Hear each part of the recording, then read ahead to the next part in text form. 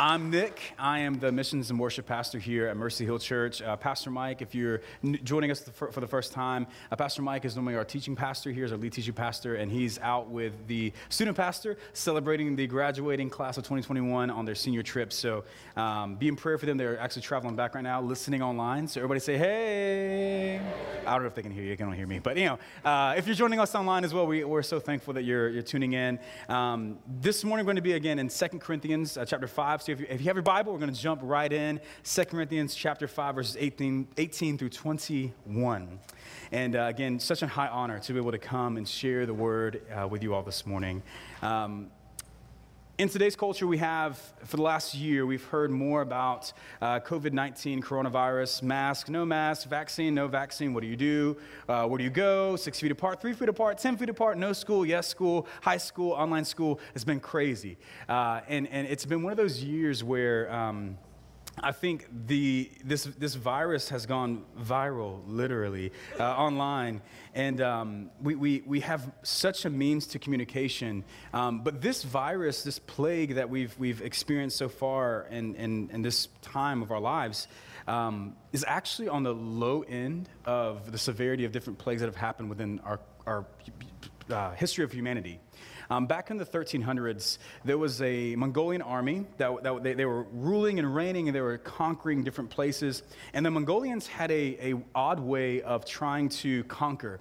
They would use spears. They would use man-made bombs. They would do all these crazy things. So in the 1300s, they got an idea to take dead bodies that were riddled with fleas and rats that had actually contracted a virus of itself. They would use these bodies to conquer different nations. And so in our modern Ukraine, there was a battle against the Mongolians, and they call it the cafe and the crema. Not the coffee and the creamer, like some of you guys are drinking and didn't read the sign of no drinking in here. I'm just kidding. Drink away. Pastor Mike's not here. Drink away. So the battle on the coffee and the crema happened, and the Mongolian army took these dead bodies, and they would catapult them over these city walls that they had built up. These walls were fortified, but they weren't protected from these things. So these dead bodies would fling over, and the people would do what they do. They would clean them up. But what would happen in that process, the Mongolian army, they were so patient. They waited until these people began to get sick. And what was happening is that they were contracting what we would know as now as the bubonic plague, and they fled in fear. So they didn't quarantine. They said, bye. They left. They left, and they fled to our current country that we call Italy. And in Italy, this virus, this plague, spread like wildfire. And over 3 years, a third to half of the population of the country of Europe, not just Ukraine, not just Italy, but the whole country of Europe, millions of people died from what we would now call the Black Death. In this Black Death, there was so much devastation that it actually sent different Christian missionaries that had been there away. And 300 years later, there was a guy by the name of Ralph Venning, and he penned these words to other missionaries, other believers, as they're kind of wrestling with what just happened in the previous 100 years. And he says this, he says, "There's a plague that is more widespread and deadly than all others combined." He continues to go on, and he says this is the plague of all plagues. This plague just doesn't affect every person by chance. It affects everybody, and it's 100% fatal. Unlike other plagues, it doesn't just cause a physical death, but it causes a spiritual and eternal death as well. And this is what we would know the plague to be sin. This plague that is more widespread and deadly than any other thing, and should cause our hearts to be fearful of contracting it. Just kidding. We all are infected with this plague. 100% fatal, 100% deadly. And so understanding this reality of sin and starting off on a really encouraging note. We're all sinners, yeah. It's an encouraging note. We have to realize what happened last weekend in our history of Christian worship, right? We have a resurrected Savior, amen? Amen? We have a risen Savior. He is risen, and he's still alive and well. But we also have to know we have a reconciling Savior. He's risen, and he's also reconciling. So this morning we're going to try to understand how do sinners be reconciled with God? how can we shake this plague of sin that every person sitting in this seat under the sound of my voice is infected with? So the first question we're going to try to answer from a 10,000-foot view is, what caused the need for reconciliation? And then lastly, who needs reconciliation? So this morning we're going to be in 1 Corinthians 5, 18 through 21. We're going to come back to the scripture a lot this morning. So let's read it together one more time. It says this: "All this is from God, who through Christ reconciled to us to himself and gave us the ministry of reconciliation. That is, Christ, God was reconciling the world to himself, not counting their trespasses against them, and entrusting to us the message of reconciliation." What beautiful truth. "Therefore, we are ambassadors for Christ, making his appeal through us. We implore you on behalf of Christ to be reconciled to God, and for our sake, he made him sin, to be sin who knew no sin, that in him we might become the righteousness of God." When we approach the Word of God, when you hear the Word of God, whether it's from a TV evangelist or even me this morning, or a worship song that may have some spiritual, scriptural nuances in it, we always want to make sure we understand the context of what we're diving into. One of my Bible teachers, he said, context always determines the meaning, right? And so when we moved here, somebody was very kind, and I have a love language of words, gifts, money, Chick-fil-A, and a few other things, but one of my love languages is gifts, and if the gift has words on it, that's like really good. So somebody gave me a cup, and on the cup it said, "Be still, know that I'm God." And you're all like, "Ah." So as I'm sitting on my couch, lean back, snuggled with a blankie, got my coffee and the creamer, right? I'm sipping, I'm like, "Oh, be still, know that I'm God." And so there's that moment. It's like the romantic side of like Christianity that you see online. You're like, "Oh, they must really love God because look at them with their coffee and their creamer." And little do they know is that Sesame Street is actually in the background as my worship music because my kids are going crazy and I want to have some time with God, but which is still quiet time, heads up. But I read that and I was like, okay, be still, know that I'm God. And I was reading through just some misguided like T-shirts. And I was going to use, because the seniors are out, and I was going to say like Jeremiah 29:11, that's actually about death, but I'll give you a lighthearted one. Psalm 46:10 says, "Be still, know that I'm God." And I think what happens sometimes is that there's truth in that, right? We can be still and know that he's God. But a lot of times when we come to the text of Scripture, we have it on T-shirts, we have it on coffee cups, we have it on Instagram posts, Facebook posts, tweets. For some of you young guys or young gals that take selfies, you say, "I am made in his image." Yes, you are. You're fearfully and wonderfully made. Amen. But you're also not righteous and you need Christ, but we'll get there next time. But when it comes to the Scripture, we see the following part of that. In its entirety, it says, "Be still and know that I'm God, and I will be exalted among the nations, and I will be exalted in the earth." So a travesty that happens is that we place verses on different objects as signs of faith, and that's really, really encouraging. But to know to be still, and also to know that he will be exalted among the nations, it's not a passive sitting around drinking a cup of coffee with creamer in it. It's knowing that you can be still in his sovereign working, in his sovereign rule, and his sovereign reign, that he will be exalted among the nations. And we get to, as his people, have an invitation to share the hope and the gospel. So yes, be still in your heart and know that he is God, and he draws near to you and all those things. But don't just stay there. Be motivated to be a part of the exaltation of him. And for me, that makes that scripture come to life in a way that I'm like, Lord, that's good. That's better than my cup of coffee. That's lost souls coming to know Christ, and he will be exalted. So let's never sell ourselves short when we're in our studies. And so that's a side note. That's free for today. Again, love language money. So keep it on going. In the context that we're going to be today, we see Paul. At once Saul, he was a persecutor of Christians. He actually held the coat of those that were stoning other believers in jest and in game and would laugh. He was educated. He was well respected within the religious community. He was a linguistic. He could speak many languages. He was intelligent, and he had all the riches in this world. But until one day, this man on the road in Damascus, was knocked off, met by Christ, baptized into the gospel ministry, changed for the good, and began to go on mission. And so we're in the middle of his mission letters as he went to plant churches in Ephesus and Colossae and in Corinth. And so we're in Corinth right now. And what would happen is that he would write these letters, and they would be read aloud, or like people gathering together, sitting down and reading the scripture together. So he reads to a culture that is saturated with paganism, saturated with self-idolatry, self-exaltation. Sounds like a little bit like America, but we have this missionary writing back to his people in chains and saying these things. All this is from God. And he was reminding the Corinth believers, just as us today, that they've been reconciled, or that they could be reconciled. See, this church wasn't just a be still and know that he is God church. They were a be still and know that he is God and he will be exalted among the what? The nations. So Paul, in encouraging the believers from the scriptures before, they knew that they were going to have other people from different backgrounds, different religions coming in. And he says, I entrust this gospel message to you. And I implore you to be reconciled. So he explains reconciliation. And for those that were listening at that time, he says, I encourage you, I challenge you, be reconciled with God. So what an encouragement that we have today to speak on behalf of those that are in the faith and those that might be wondering about what this whole God Christianity thing is here today. Let's continue on in the scripture. Everything God does and says is intentional. Every word of scripture is on purpose, for its purpose, in its placement. Therefore, we must be careful when we come to the Word of God.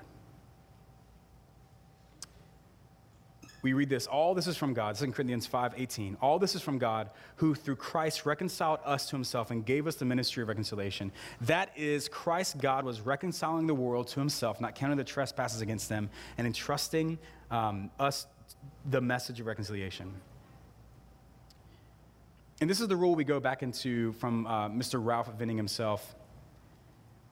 This plague that riddled our hearts, called sin, made us trespassers against God, being glory thieves, taking coats of self-exaltation and self-preservation, placing them on us and being marred and labeled with sin, the very thing that cannot be in the presence of a holy God. But Jesus. But Jesus was sent to reconcile the world to himself. Some other words that take the meaning of reconciliation are reuniting, rectifying. Elements of this is love and healing and repairing. So we have to know that the original state of man has been damaged. And last weekend, as I just said, we celebrated the resurrected, reconciling Savior who made a way for God and man to be reunited. God penned the true recipe for reconciliation. So what happens when a relationship is reconciled here on earth? How does that play out? Because you're like, okay, I get God, me. But what about like my greasy grandmother that, we don't talk anymore? Well, I speak from a life experience. And so I had a friend of mine. He was at my wedding. We were roommates in college. Decade-long friends. He was like a brother to me. We were in this group together, the Wolf Pack. Woo, go Wolf Pack. And so me, him, Jordan that just led, and another guy, we were in this group. So 4 of us. And out of the blue, in my mind, he, what the young fellas and ladies call, ghosted me. Now, Megan's laughing. She's like, I know what ghosting is. Ghosting is when basically somebody stops texting you, they delete you off social media. And for those that may be a little more seasoned in life, they no longer send you Christmas cards. You're like, oh, yeah. I did, Martha ain't sent me one this year. You probably got ghosted. Just go back. But these things happen, and so and there's a TV show. I'm not condoning it. I'm not saying go watch it, but it's called Ghosted. And there's the 2 producers. So you have the 2 producers going and trying to find the ghost. Well, the person that calls the producers, they're called the haunted. Oh, really original. So you have the haunted, you have the ghost, and then the two producers that come in and try to figure out, why is this relationship broken? And so let's just, give Jack and Jill, okay? So Jill ghosted Jack, and the producers are sitting there, and the lights go really, really, really low. They go really low, and the music goes, Wait, you got the sound effect back there? I'm just kidding. And so the producer's like, so Jill, why did you ghost Jack? And Jill, Jack's crying like a baby, and Jill's sitting there upset. And she goes, it's because I'm in love with your brother. And, it's this whole, really crazy. He's like, oh, my gosh, her brother. But, it's these really bogus reasons of, why they stopped talking to each other. Well, I was ghosted by one of my friends. And it seemed really weird. So about a year and a half ago, I had the opportunity to go to Nashville and do some recording. It was really cool. But in Nashville, there's a place, and some of you guys are going to be salivating when I say this. There's a place called Hattie B's Hot Chicken. Yeah, Hattie B's is where it's at. It's better than Chick-fil-A. Lord bless me. It's better. What? Not it's better than Zaxby's. If you're out the west, it's better than Cane's. It's Hattie B's Hot Chicken, and you wait in line. And you want to for an hour to eat this hot chicken. So my wife and I, we were in line and getting the hot chicken, and it was so good. And I took a picture of it and put it on social media because that's what you do with food nowadays. I'm sure that more seasoned people are like, why did you post that picture? Because it was good. And so posted that, and then I get a response with the angry emoji face. And I'm like, you didn't like my hot chicken? But here's what happened. My friend lives near Nashville, and I hadn't seen him in 5-6 years. And I told him before, hey, when I come to Nashville, I want to be able to see you. And I just totally forgot. I was like, oh, okay. And so the two producers sit me and my friend down. I wasn't on a TV show. It was just figuratively on FaceTime. And they're like, so T, his name's T. T, why did you ghost Nick? He didn't let me get hot chicken with him. I was like, this man just didn't talk to me for a year because of hot chicken? So small in my mind, right? So crazy. But then we come to find out, there was some promises that were broken because I'm sinful. But what happened was I didn't realize I had done him wrong. I didn't realize that I did anything wrong. I was just living my life, doing the music thing, being cool, posting pictures, doing little angel wings in Nashville. It was the thing.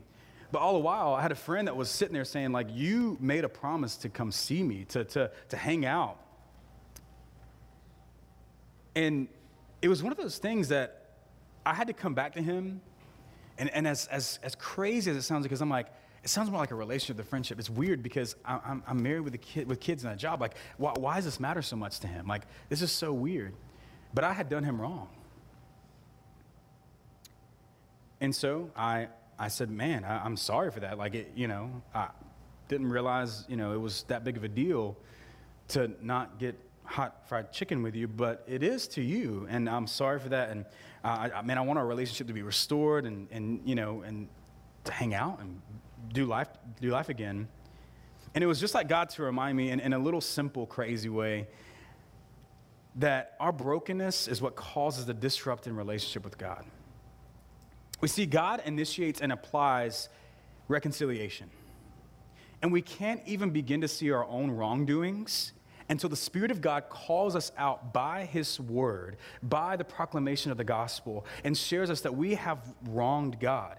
We're like, man, it was just a lie. It was just this. It didn't hurt anybody. It didn't affect anybody. And in my instance, it was just hot chicken. Really? You're offended and upset about that?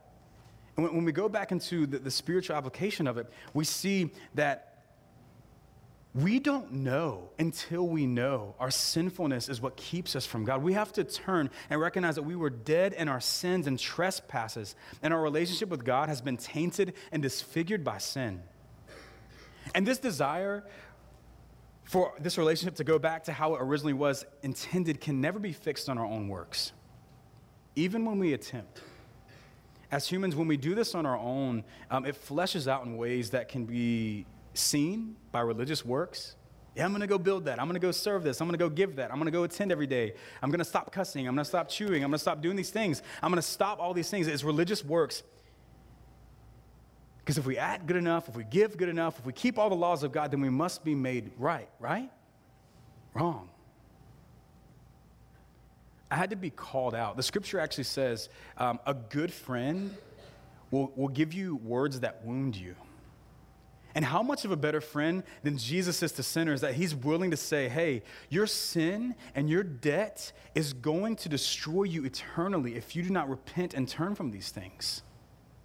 To be reconciled unto me, to be loved unto me. And it was never, my relationship with my buddy was never going to get better until I realized, man, I needed reconciliation. Reconciliation, as we see here, flows out of the heart of God and then is implanted into the hearts of those he reconciles. So we go back to the context here. Paul knew that this culture that was infested with pagan worship, prostitute worship, it was crazy that he would say, hey, be reconciled. And not only that, in your reconciliation, know that you are an ambassador. So if we just say, yeah, just be reconciled, be good with God, that can make us feel really good. It's like, okay, good, I'm good with God. But he continues on and he says this, you are now an ambassador. The God of the universe, perfect and holy, takes marred, mirrored, and damaged sinners like us and allows us to be ambassadors.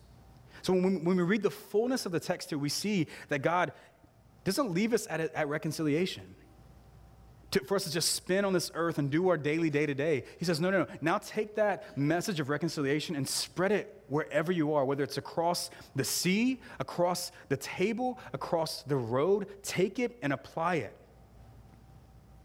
As he was encouraging these believers, you're ambassadors in this pagan, dark, sin-filled world. I mean, sin is becoming so much more apparent to our culture than ever before. And now we get to be ambassadors of reconciliation to tell people the truth in love, the truth without fear, because we have been marked and marred by that of Christ.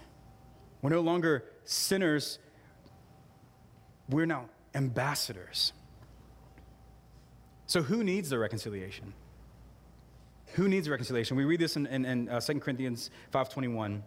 For our sake, he made him to be sin who knew no sin, that in him we might become the righteousness of God. For our sake, he made him to be sin.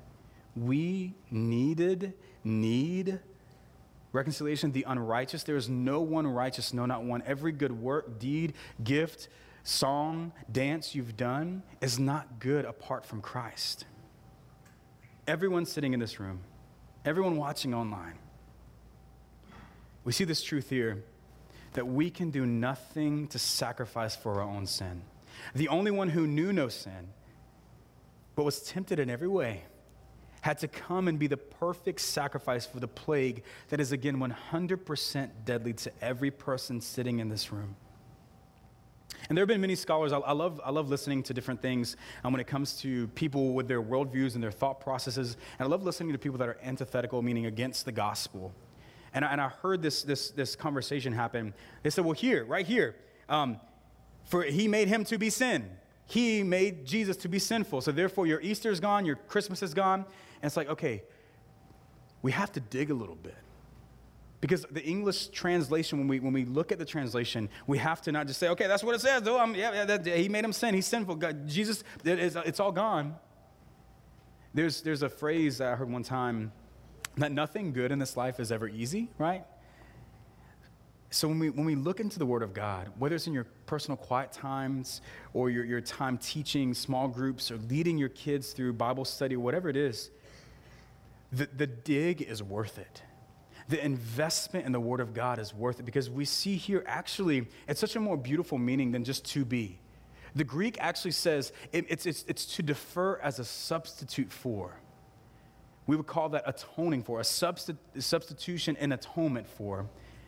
He deferred our sin on himself, and Christ was not made a sinner, nor was he punished for his sin. Instead, the Father treated him as if he were a sinner, charging to his account, Christ's account, the sin of everyone who would ever believe in the completed work of Jesus Christ. And the dying on the cross for our sins, he did not become evil like we are, nor do redeemed sinners become perfect little gods. There are some religious sects of Christianity that believe that we become gods when we die. This isn't Olympus. We become Christ-like, and we become perfect in him, but we are still in the fallenness of this world. God credited to our sins, or credited our sin to Christ's account for his righteousness. This is good news. Say that again. This is really empowering, encouraging, should stir your heart to leap in joy and charge hell with a water pistol news. That your wrongdoings, your sin debt that you were born into, they are paid by Christ. We see what reconciliation gives us through Christ. Righteousness. Because Jesus paid this penalty in full, our sin, our past, our present, our future, our nightly, our daily sin against God is paid in full. Psalm 32 says this in such a beautiful way. Verse 1, it says this. It says, "How blessed is he whose transgressions and trespasses are forgiven, whose sin is covered." Jesus gives us the blessing of being blessed by the covering of sin. And we get to receive forgiveness that only can be given by Christ. Yeah, me and my boy, we're good now, and we reconciled. And we'll continue to fail each other. But in God, in our confession and our turning from the things that we love so much that are so temporarily satisfying that we have to go to every single day, every thought is led by that, we get to go to God in our original relationship with him is pure. We are forgiven and free from the sin that entangles us so much, as the scripture says. And the great judge charges us not with the shame of sin, but the showered love of new life. Believer, if you are shameful for the sin that you've committed, come to Christ and know that he is the God of forgiveness in full. Not just part way, not just halfway, in full. Be free from that. So therefore you can be an ambassador. We would know in the wake of Adam's fall that all men were born into iniquity. David would say that he was brought forth into iniquity, that we were born into a plague that, again, that's inevitable. But the good news of the gospel is that there's a cure that's better than a vaccine, a vitamin D3 pill, time in the sun, vitamin C.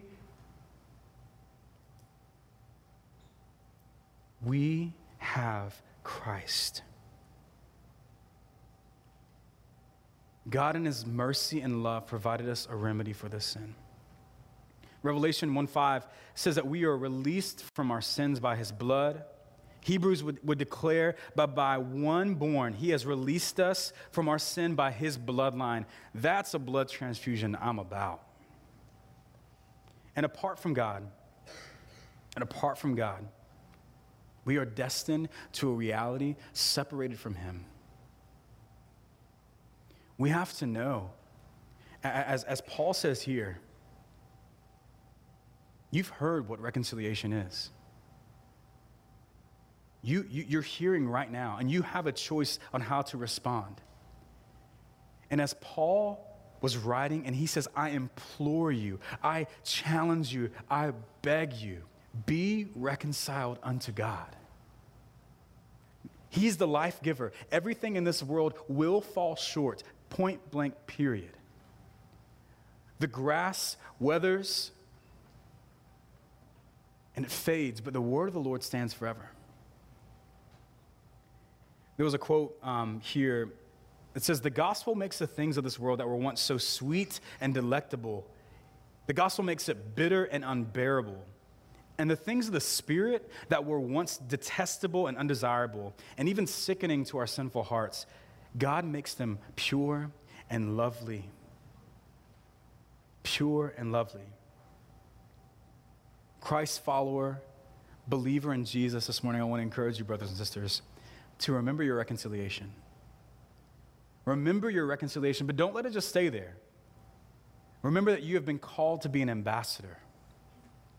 You've been called to be an ambassador on behalf of the greatest king that has ever lived and is still living, and that's Jesus. And for those that are curious about faith or on this faith journey or just trying to figure out what in the world is this God thing, be reconciled unto God. He is faithful to meet you exactly where you are, and so faithful to not even leave you there, to continue to take you on his mission, to create in you, as Corinthians would say, as Corinthians would say, a clean heart, a new life, a desire to want to live for him, because the only way to turn from your way of living is in that of Christ. Allow God's reconciling power to be so real in your life this morning. So real in your life this morning. I implore you on behalf of Christ, be reconciled to God. Let's pray together this morning. Jesus, we know that it is just by your grace and mercy and by the power of your Spirit that draws men unto you, God. And I ask, as we respond to your word, God, that you would help us remember as believers that we've been saved not by anything that we have done, but that of the pureness of your grace and the richness of your mercy. God, and allow us to be bold, to be ambassadors, not letting shame take root, not letting fear take a hold of our hearts, God, but you would encourage us to be on mission in our lives. You are a lovely, holy, righteous God. Thank you for drawing men unto you and bringing, God, not what once was bad, good, but as your word says, what was dead to life through Christ. May we respond this morning in Jesus' name. Amen. Please stand with me this morning as we worship. The altar is open. You can come and pray. I can talk with you. You can pray in your seat. There's nothing special about this place. It's a God that meets you right where you're at. So let's respond this morning.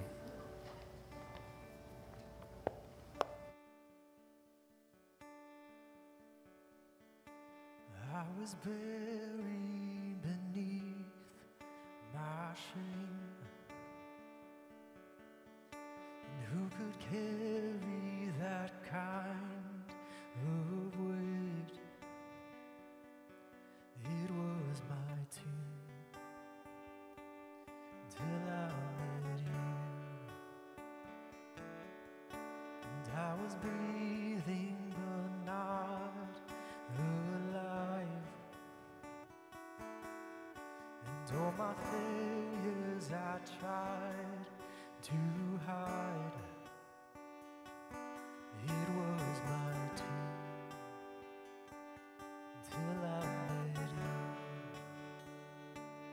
You called my name, and I ran out of that grave, out of the darkness to your glorious day.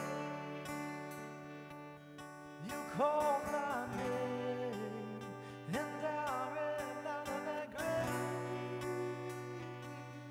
out of the darkness into your glorious day. Amen, amen. What a beautiful time together in worship and the word this morning. I want to encourage you to join us again next week. Pastor Mike will be back, and we'll continue on through the book of Luke. I've been loving this series. It's been so challenging, encouraging. Again, if you have any interest in ushering or first impressions, please stop by the Orange Wall. If you're a first-time guest, fill out a connection card. We'd love to connect with you and get you plugged in, and you can get a free gift. Gifts, love language. Go get one at the Orange Wall. I'm going to pray for us, and then we'll be dismissed. I hope you guys have a great, great week. Let's pray. Jesus, thank you again for your word. God, I ask as we've read your word this morning that you allow us to respond to it. God, help us remember reconciliation. Empower us to be ambassadors for the glory and fame of Christ. In Christ's name we pray. Amen. Amen. You guys be blessed. Thank y'all so much.